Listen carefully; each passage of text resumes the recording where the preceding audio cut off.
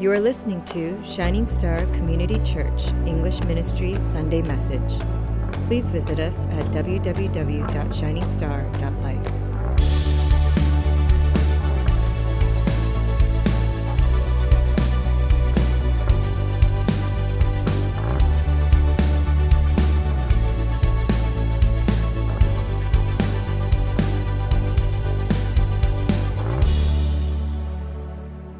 So Jacob dies. Spoiler alert. But not really, because we've been on his deathbed for a few weeks now. So what could we possibly have to glean from this passage? Well, at the end of chapter 49, we have the death of Jacob. But in the first part of chapter 50, we have Jacob's burial. So I want to get right into it, okay? Our first point is, in death we have hope. In death we have hope, okay? So the type of movies I like are the ones I think most movies have, which are like pretty much happy endings, where after the battle, after the war, after some adventure, the hero or the heroes, they ride off into the sunset. That's why when the Lord of the Rings trilogy came out, one painful year after the other, I had to endure the cliffhanger ending until the final installment where Frodo and the Fellowship of the Ring, they finally get to ride off into the sunset, so to speak, and then they come home, right, to the Shire. Everything's like all good in the world and all that stuff. So that's how Hollywood films typically end their movies, with happy endings. But biblical stories are completely different. Biblical stories, the heroes don't ride off into the sunset. No, you see, in the Bible, the heroes die. The heroes die. And the difference is not incidental. Why is that? Well, because in Hollywood, they know they have nothing better to offer than a happily ever after. They've got nothing else to offer. For them, there is nothing outside of rescuing that damsel in distress. For them, there's nothing outside of making off with the loot and getting yourself into, paradise or whatever. For them, there's nothing better than winning the war. That's it for them. But you see, for biblical men and women, or heroes if you want to call them that, they find that a good death is a fitting end to a good life. It is a reality that I think shouldn't be shied away from, especially as believers. And that death, for us, we have to understand, is really only the beginning to a new beginning. It is. So Jacob's experience was that he faced death, but all the while, he still firmly trusted in God's promises. And in God's promises, there were a couple hopes that he was resting on. And I want to share a couple of those sub-points here. And so firstly, Jacob had a hope of eternal life. Okay, so Jacob says this. He says, I'm gathered to be my people. That's a key verse right there. And some people think that he meant to say, well, I'm just going to join everyone in the grave. But that's not what Jacob meant. He had something else in mind. Because what he said when he said, I am to be gathered to my people, those words weren't just simply, I'm going to die and be a part of everyone, part of the dirt and part of the ground. No, those words were actually words of faith. For some people, they think to die is merely to say, I'm going to return back to dust. That's what a lot of non-believers say. They'll say so poetically, we're all just worm food at the end, right? We're all just worm food. So when they say that, they're implying that we're really a product of the ground under our feet and that one day we will again be a part of the same ground. Do you remember that movie Lion King? Of course you do, right? It's like when Mufasa from the Lion King gave his son a lesson in life. Mufasa said, everything you see exists together in a delicate balance. As king, you need to understand the balance and respect all the creatures from the crawling ant to the leaping antelope. And then young Simba said, but Dad, don't we eat the antelope? Mufasa said, yes, Simba, but let me explain. When we die, our bodies become like the grass, and the antelope eat the grass. What crazy justification, right? Anyways, and so we're all connected, he says, in the great circle of life. Cue the music. But that's not what Jacob believes, and that's not what the Bible teaches us. He had a form of anticipation that where his people are, he will be also. So whether you believe in evolution or creationism, get this, you are still acknowledging that your existence is part of something more than simply just dust. Like for instance, if you buy into evolution, then people like you or other people who believe in that are simply random chance. In other words, they live their lives as if they're their own God, right? But a God who obviously has an end. But if you're like Jacob, who believed in creation, then you are in essence returning back to God where your people have gathered. Okay? In fact, that's what Ecclesiastes 12:7 says. It says, then the dust will return to the earth as it was, and the spirit will return to God who gave it. You see, Jacob is this. He is voicing faith in his Creator. He's by saying that he will be gathered to his people. So get this. He knows that he is from his dad Isaac, and that Isaac is from Abraham. And then if you go down their lineage, you can go right back to Adam. And who made Adam? Who made Adam? It was God who breathed the breath of life into him. So Jacob was saying this, in my death, I am going back to my Creator, to my God, who made my dad, who made my dad's dad, who made my dad's dad, and went on and on. I am going back to him because that's where everyone's at. But that's not the only thing Jacob hoped for as he died. He also hoped for the appearance of God's kingdom on earth. Of God's kingdom. Now, that was the whole point of his desire to be buried in the cave of Machpelah in Canaan. Okay, so we might think that this was simply kind of a sentimental desire, saying, hey, when I die, can you bury me in that field with the cave of Machpelah, right? Can you please bury me there? Because, we might think it has a sentimental feeling because that was home for him. I remember when my grandfather passed away, or before he passed away, he mentioned how it would be nice for him to visit Korea one last time and maybe even die there in his motherland. Now, the thing is, he passed away here actually in Fairfax, a place that's been his home for nearly 40 years. But I've also heard of people paying huge amounts of money to bring a body back to be buried at home, wherever that home might be for them.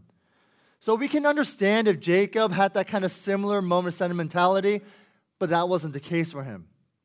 If Jacob was being sentimental, then he would have said this, hey, can you take me back down that road towards Bethlehem and bury me there? Why? Because someone very special is buried there. His beloved Rachel was buried there, wasn't she? Remember, Rachel had been his first love from the beginning. And we know he really loved her because even in the last chapter, chapter 48, he even mentions her when he talks about the blessings. But Rachel is not buried in the cave of Machpelah. Jacob wants to be buried there for some reason. He wants to be buried where Abraham and Sarah were buried in Machpelah. He wants to be buried where Isaac and Rebekah were buried in Machpelah. He wants to be buried there. And get this, who else was buried there? His first wife, Leah. So Abraham, Sarah, Isaac, Rebekah, and his first wife, Leah, was buried there. But still, why? Is it because of how much he realizes he loves Leah? Did he come to his senses and realize, no, she's my first wife? Well, no. He's still not being sentimental. Instead, his desire to get buried there is simply a request, or I should say, a final act of his faith. And I'll explain. Jacob knows that the promises of God are tied to that land in Canaan. That this land will be the kingdom where God will one day rise. Okay, so follow me for a second. That area is a tiny field with a burial cave. There's nothing else there. There's no massive altar. There's no amazing temple. There's no ceremonial thing or place to make it significant.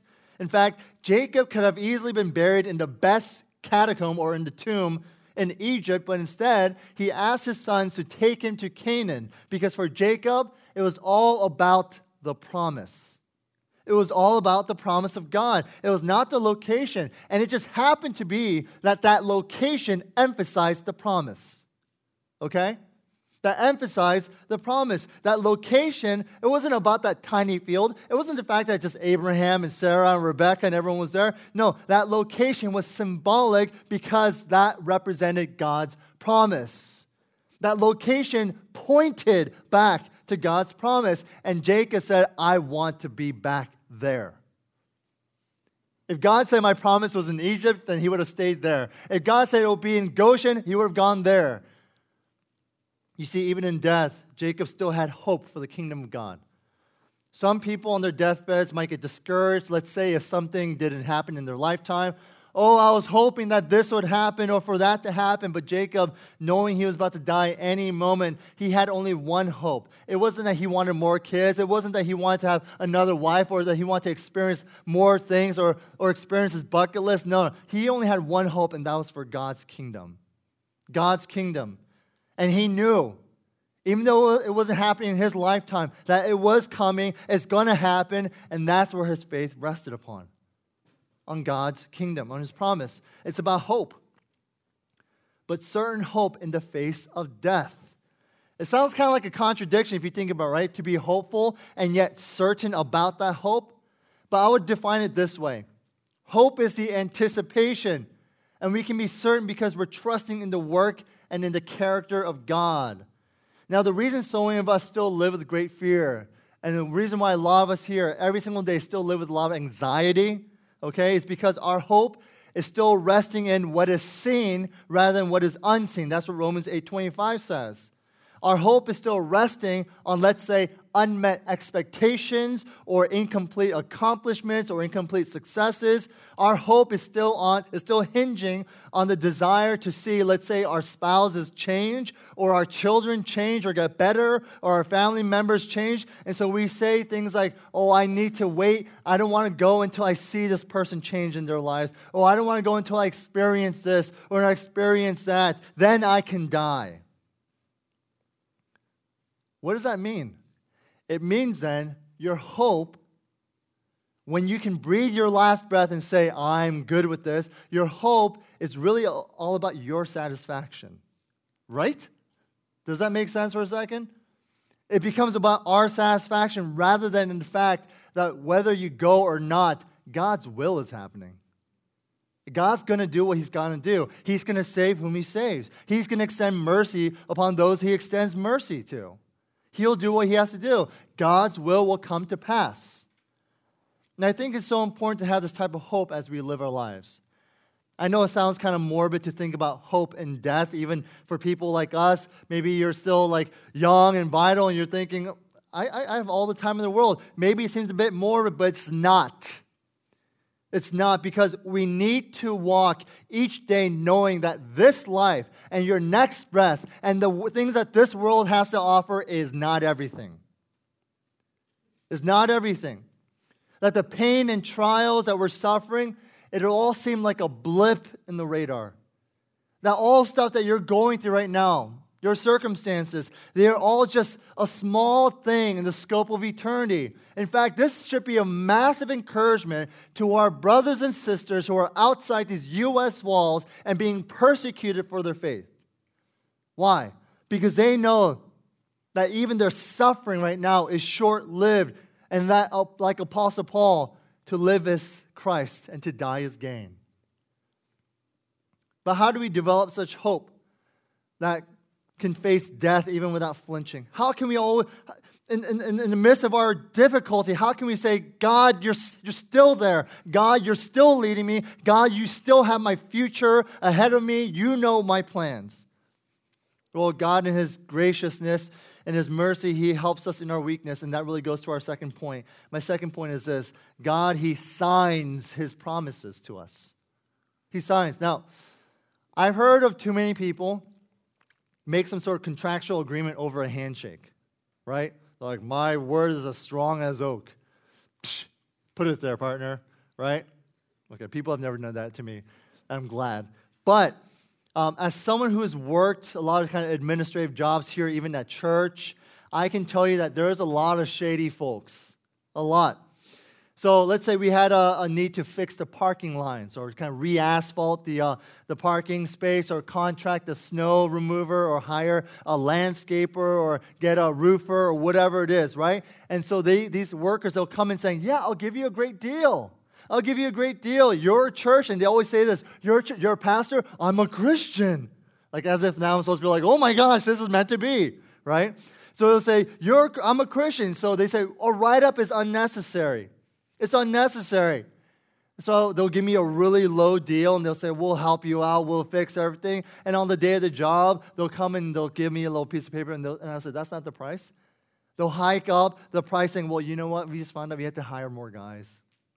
Or we found out that we had to buy more supplies. Or, my boss, he actually wasn't too cool with the initial price that we set beforehand. Whatever it was, the list goes on and on and on. And so it should have always been, everything should have been done on paper. It should have been done on paper, signed and in our pocket. Now, so God, he doesn't sign papers to guarantee his promises, okay? But he does give us signs which confirm his word. He does give us signs which confirm his word. Okay, so now we're entering into chapter 50. Is everyone okay? This is a lot. I get it. I wrote it. Okay? So hang in with me. So we're entering into chapter 50. This is the account of the burial of Jacob. Now, burial customs, we know, it varies from place to place, from culture to culture, and so on. So we shouldn't be surprised that what we have here are Egyptian customs. After all, Joseph, he was the number 2, right? The prime minister of Egypt. And so he was the one making all the arrangements. So even in the midst of all these Egyptian customs, we get to see a display of Joseph's faith. And I'll tell you. You see, in ancient Egypt, embalmers and physicians were very two distinct professions, just like it is today. Joseph, he didn't have the embalmers come in. He had the physicians embalm and prepare the body, meaning this. Joseph, he avoided using the embalmers so he could avoid the mystical, religious, ceremonial rites that these embalmers typically use in their practices. In other words, Joseph is saying, hey, prepare the body, but do without all that mystical nonsense because we believe in the God of Israel. I don't need all those chants. I know where my Father's at. We believe in the one true God, so just prepare his body for us. So Joseph, he stayed true to his faith and his God. Then I want you guys to notice the length of the mourning over Jacob. Egypt mourned for Jacob for 70 days. So 70 days, not to mention the extra 2 days when they reached Canaan. Now, why is that important? Because get this, Egyptians would only mourn for their Pharaoh for 72 days. They would only mourn for their Pharaoh for 72 days. So what was Joseph saying? He was saying this. He's saying, my father isn't just some Joe Schmo. He's not some regular person. He is what? He is kind of a king-like person. Rather, he is like an heir. You see, from Abraham to Isaac and now to Jacob, you see God's blessing is upon him. God's done great things through my father. And through his father's father, and through his father's father, you see? And so Joseph, he asked Pharaoh for permission to journey back to Canaan. And Pharaoh, he agrees, and he sends an impressive entourage. All of Pharaoh's officials go. All of the dignitaries of his court, including all of Egypt, the chariots and the horsemen, and of course, Jacob's family. It says in verse 9 here, it was a very great company. In other words, it was massive. It was huge. But why? Why is this all recorded? I know the Bible likes talking about specifics, but what does this have to do with anything? Because it's interesting. When you read of Abraham's death, what was the description? It said this pretty much. He died, he was gathered to his people, and his sons buried him. The end, period. And then when we talk about Isaac's death, it said, Isaac died, he breathed his last, he was gathered to his people, and his sons buried him, period. Like, they're very concise about these other guys, right? In fact, later on, when Joseph dies in Egypt, we simply read, he died, he was embalmed, and they placed him in a coffin in Egypt, period. So what's with all this hoopla over Jacob's death? Remember, there's nothing insignificant about how the Bible is laid out. Every word, every story, every point is meant to bring glory to God and to reveal God. So why this massive entourage? Why this huge company, all this fanfare, so to speak? God is using signs to validate his promise. Excuse me. This great procession to Canaan here's the first point, was a sign or foretaste of the great exodus to come. Okay? Of the great exodus to come. Can you turn to your neighbor and say, the great exodus to come, so I can drink?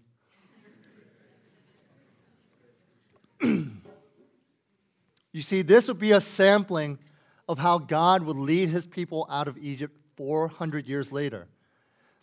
Remember in chapter 46, God told Jacob this. Jacob said, I don't know if I want to go. This is the promised land. Why would you send me to Egypt, right? And then God said this, I'm your God, the God of your father. Don't be afraid to go down to Egypt. I will make you a great nation there. Indeed, the people that was just a small ragtag group of 70 individuals became a monster nation there. And he says, I will go down to Egypt with you. And then what did he say? He said, and I will surely bring you back, right? I will bring you back. And how interesting, by the way, this is just a minor observation, but I thought it was kind of cool, how the chariots, the Bible of all things, decides to describe these chariots who had also gone with the people. And yet, where do we hear the chariots the next time? They also are part of the Exodus, only they're on the wrong side, right? No one else is intrigued? Okay. So what? I want to bring in some application here now. Now, we're all about signs and wonders. More than, and I think some of us are thinking, I need a sign like a shooting star, right? Or I want to see the Potomac River part, or something like that. I want to encourage you all with this. First of all, know that whatever we need right now, here in this life, God has already revealed it to us in Scripture, period. Okay? Whatever you need, the truth of God, the revelation of God, anything that you need from God has already been revealed to us in Genesis through Revelation. It is already found in Scripture. Amen. Okay? The only sign and wonders are the truth in which God has already spoken to us, what he himself has already decided to reveal to us. Having said that, God also validates his truth, gives us signs of these truths by using people. Okay? Now, you see, a few nights ago, I had an EM brother who took me out to dinner. He said it was just mano y mano. It was awesome. And he said the most amazing and romantic thing anyone could ever say to me. He said, Pastor David, order whatever you want. And I said, you know my heart. You had me at hello, right? So we feasted. We talked, we laughed, I counseled. It was good. It was an uplifting time. I felt blessed by him, and I'll tell you what. How do I know of God's grace at that moment? It's from people who just love on me. I feel good. I feel loved in those moments. How do I show people of God's love? It's when I love on them. Right? Let's not try to make this all mystical and say, no, the only way that we can experience God's love is to receive his glory and see the heavens part. No. That could happen. But you see, the way that I show people God's love, and the way that they experience God's love, is when I shower love on them. How do I know that God forgives? It's when people forgive me for things that I do to them. They forgive me. They accept me. They love me. How do people know of God's protection? It's when I defend them from gossip. It's when I defend them from lies. These are the signs that we have. These are all the breadcrumbs that we need right now. The people here in chapter 50, they had a foretaste of God's deliverance, and it was through Joseph, and it was through the death of his father Jacob. We have a foretaste of grace and mercy when we reflect the grace and mercy of Christ Jesus to others. How can we expect our loved ones to turn to Jesus when they see nothing of him within us? Right? We might need to consider the fact that perhaps, get this, that perhaps your personal pursuit of holiness and godliness and Christ-likeness is the sign people need. Is anyone hearing me? More than your profession of faith saying, I'm a Christian, this is what I believe, this is what I think. More than any profession of faith, maybe what more people need is to see your faith at work rather than just hearing about your faith. Huh? You be the sign of God's love. You be the sign of God's mercy. You be the sign of God's grace. I remember a story about an individual needing money. True story. This person was a hard worker. He had 2 jobs, but he was still kind of falling short because bills are piling up. He had a lot of other things, and he was doing his best, but he needed money to pay the bills. And so he sheepishly told his small group of men, it was like 4 or 5 guys who got together, and the only reason he said it is because they kind of forced it out of him. They're like, tell me, what's your problem? There's something going on with your mind. There's something on your heart. I know it. I can see it. What is it? It's like, oh, no, I'm just struggling with something. You know that's not the case. What's really on your mind? And so they kind of forced it out of him because he doesn't want to say that he has financial problems. He doesn't want to admit that he's struggling, right? So he finally said it. And after that, the brothers, they all heard, and they said, man, we love you. Well, let's just all pray for you right now. So they gathered around. And then, no joke, they were praying, and one of the brothers said, you know what, Lord, give us a sign. Give us a sign. And meanwhile, as they're kind of wrapping up their prayer, they opened their eyes, and there was another guy who was like, already had his checkbook out. And they said, what are you doing? He goes, give us a sign. He already gave us a sign. He needed money. I have money. I'm going to give it to him. Thank you, Lord. That's the sign. You be the sign of God's truth. You be the sign of God's generosity. You be the sign of God's grace. I pray that every single one of us here in this Shining Star EM will be stewards of God's good love. Don't you want to be that? I'm a recipient of that. I also want to be a steward of that too. Amen? All right, so bear with me, folks. We're going to keep going. So not only was it a foretaste of of the great Exodus to come, but it's also the foretaste of the final gathering of the nations of the Lord, okay? Oftentimes in Scripture, when the Bible speaks of the great day of the glory of Messiah, it talks about this. Whenever they're saying the end, right? When the Messiah he comes and he creates his kingdom here on earth, it's usually paired with this, the regathering of the Israelites. But did you know this? It's coupled with the gathering of Gentiles too. So it's saying God's chosen people, the Israelites, but it's also talking about they're accompanied by the Gentiles. I want to read Isaiah chapter 2 real quick, just a few verses.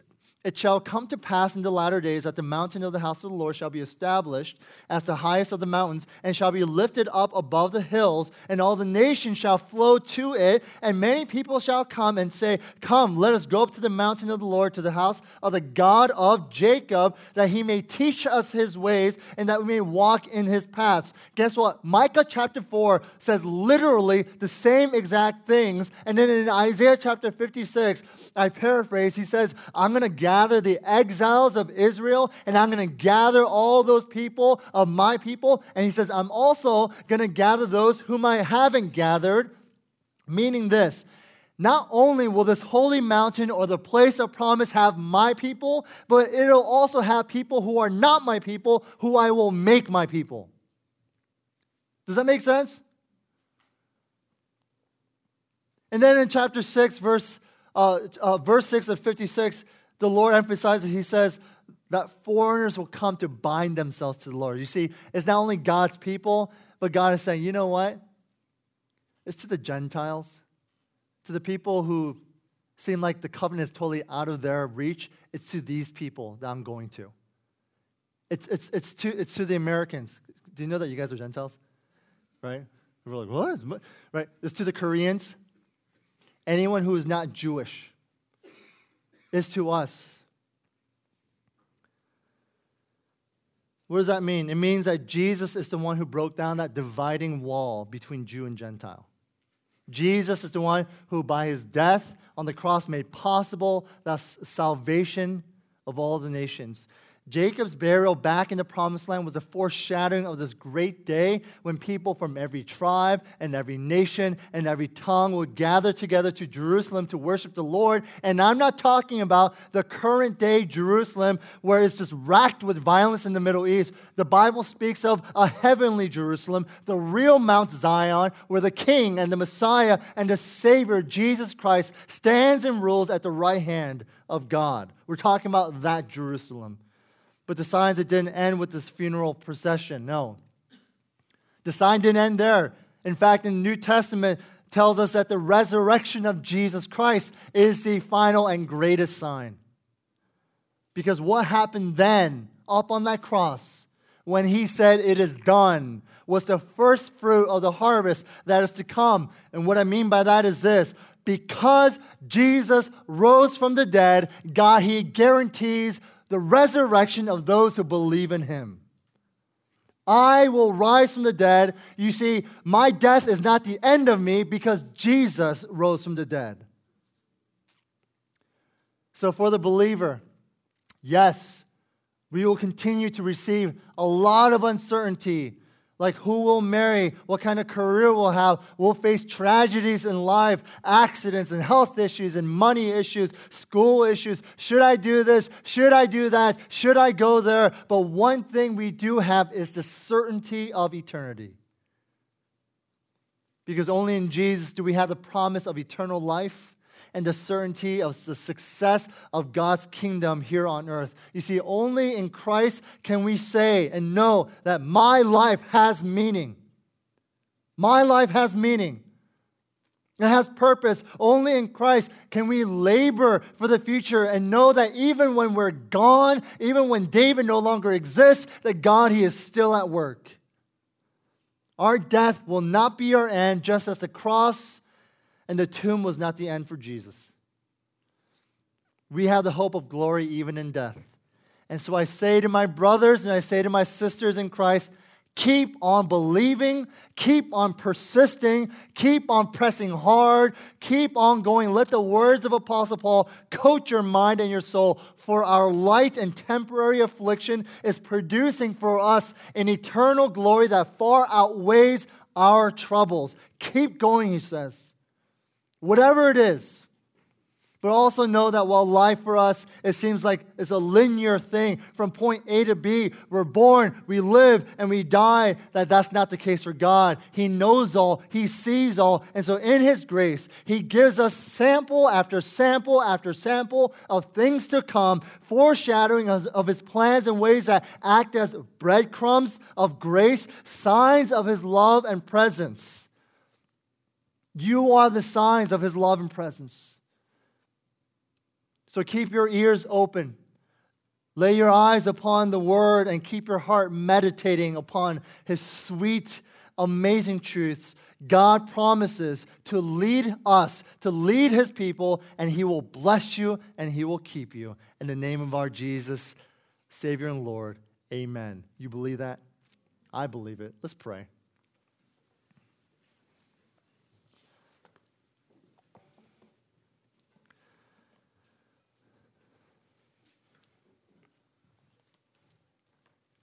Father, thank you for your reminder.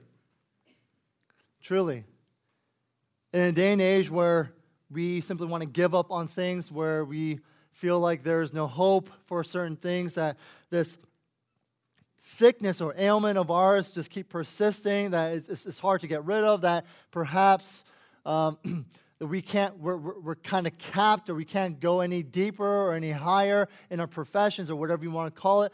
Lord, and maybe a lot of people simply just want to give up. They're emotionally tired. They're physically just drawn out.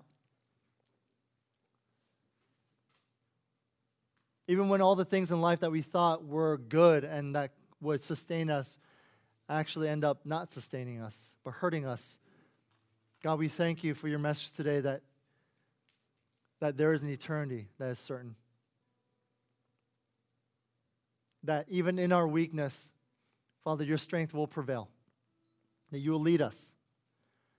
And it is that hope of glory that will motivate us and keep us going. It is knowing, Lord, that we are given a greater and divine purpose in life, not simply to get satisfied and have our own hope satisfied, but Lord, that we can serve you in ways that will just bring eternal glory. That alone, Lord, motivates us and strengthens us and gives us direction. And so for many of us right now, perhaps you guys are still struggling with that. I want to encourage you to take this moment and just pray. Say, God, I'm still struggling with direction. I'm still struggling with just a lot of burden on my shoulder. I'm overwhelmed right now. I'm questioning my relationships. I'm questioning my family ties. I'm questioning a lot of different things. And maybe right now, God simply says, can you just give it to me? Give it to me right now. Lay it before me. Surrender it to me. Open your heart. Let my words, let my truth, and open your eyes to the signs of my grace. That it may not be the river parting. It may not be a pillar of cloud of fire, but you know what? Look for those breadcrumbs. And know that I'm leading you. That I have not forsaken you. That you may feel lost, but I did not lose you. And that I love you with all my heart. Okay, so let's take a moment, just meditate on what you've heard. Let's take a time to simply pray and lift it up to the Lord. Let's pray.